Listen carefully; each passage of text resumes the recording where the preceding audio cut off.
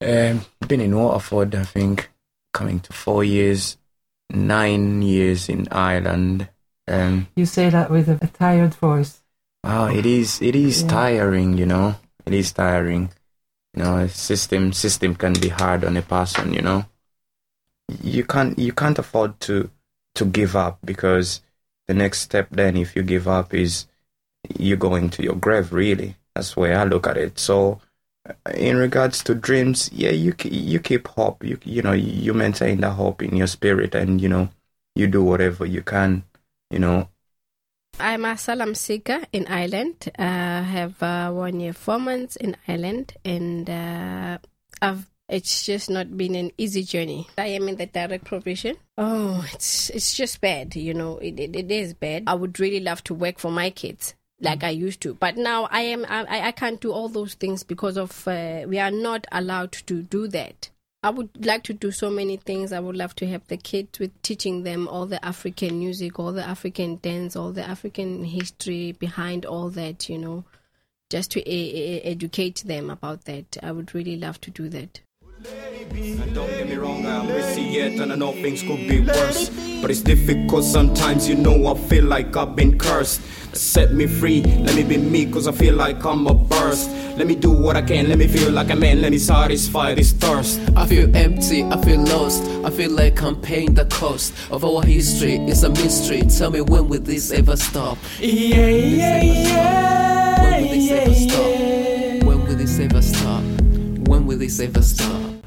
Living now, I'm still in direct provision for the moment, about almost 4 years now, and I'm in Kinsale roundabout. For me, being direct provision, the first night I couldn't sleep. I was in Basseskill, and I was looking in those 4 corner room, and there was three guys in one room, and I was asking myself, every week you get a bit of money, like 19-10 cents per week. But the amount of 19-10 cents a week with the kind of life we are living now in Europe, and all the increase and everything's increasing, the shop, everything's going high. 19-10 cents become really, really, really, really hard for like for a growing man to live with the 19-10 cents. What a growing man would do with the 19-10 cents. There are many people in those hostels who have skill, who are engineer, who mechanical engineer. They are doctors. We have many people who got many skill. Or if the island society can recruit these people, put them in society, trying to get like a job, a decent job, the person can be on direct provision, but still working, paying it tax, is contributing. Yeah. Mentally, direct provision break a human being. When you do get your papers, then is there any help? It is like you coming from jail, you're getting out of jail, so you don't know where to go, where to begin. You're like a person coming from a desert, from Norway. Now they bring you to a society where a person be living in the jungle for so many years and never be connected with the society. They just pulling from there, bring it to the city, a big city with these people and the electricity, the cars moving. What can that person do? The poor small children who didn't ask to come in this world and who doesn't deserve to be treated in such a way. If they can grant me a paper like today or tomorrow, we never know.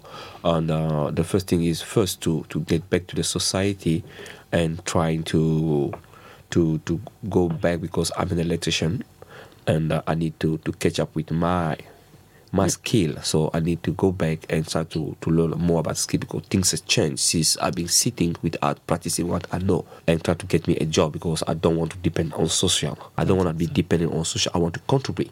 I want to contribute for the future. What would you tell social workers? Just say and categorically that the assistance or the lack of from the social worker is just zero. There's nothing from the social worker which helps the migrants or the asylum seeker during their time when they arrive here, during their stay, when they get their papers finally to move from direct provision to the communities. There is no help whatsoever.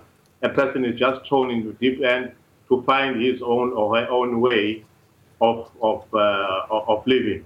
Hundreds and hundreds of forms to complete, and a person doesn't even know where to start to complete those forms, you know, and you are just thrown and nobody's assisting you to go and do it on your own. Direct provision is not a place for any child to grow up in. It is just not on. The children are exposed to all sorts of things. A child is supposed to be able to be free to do whatever she or he wants to do at any given time. Just grow the way any child would grow. In direct provision, they are caged. The children are caged, and their minds are also caged. We are saying, as people that are living there and been living there for so many years, is that the system is inhumane, and the only just way is to close it completely. It kills the mind, it kills the soul, it kills the zeal, it kills the reason for a person to live. It kills everything about an individual. It only feeds the body. It's feeding the body, but it's killing the soul. They need to shut it down.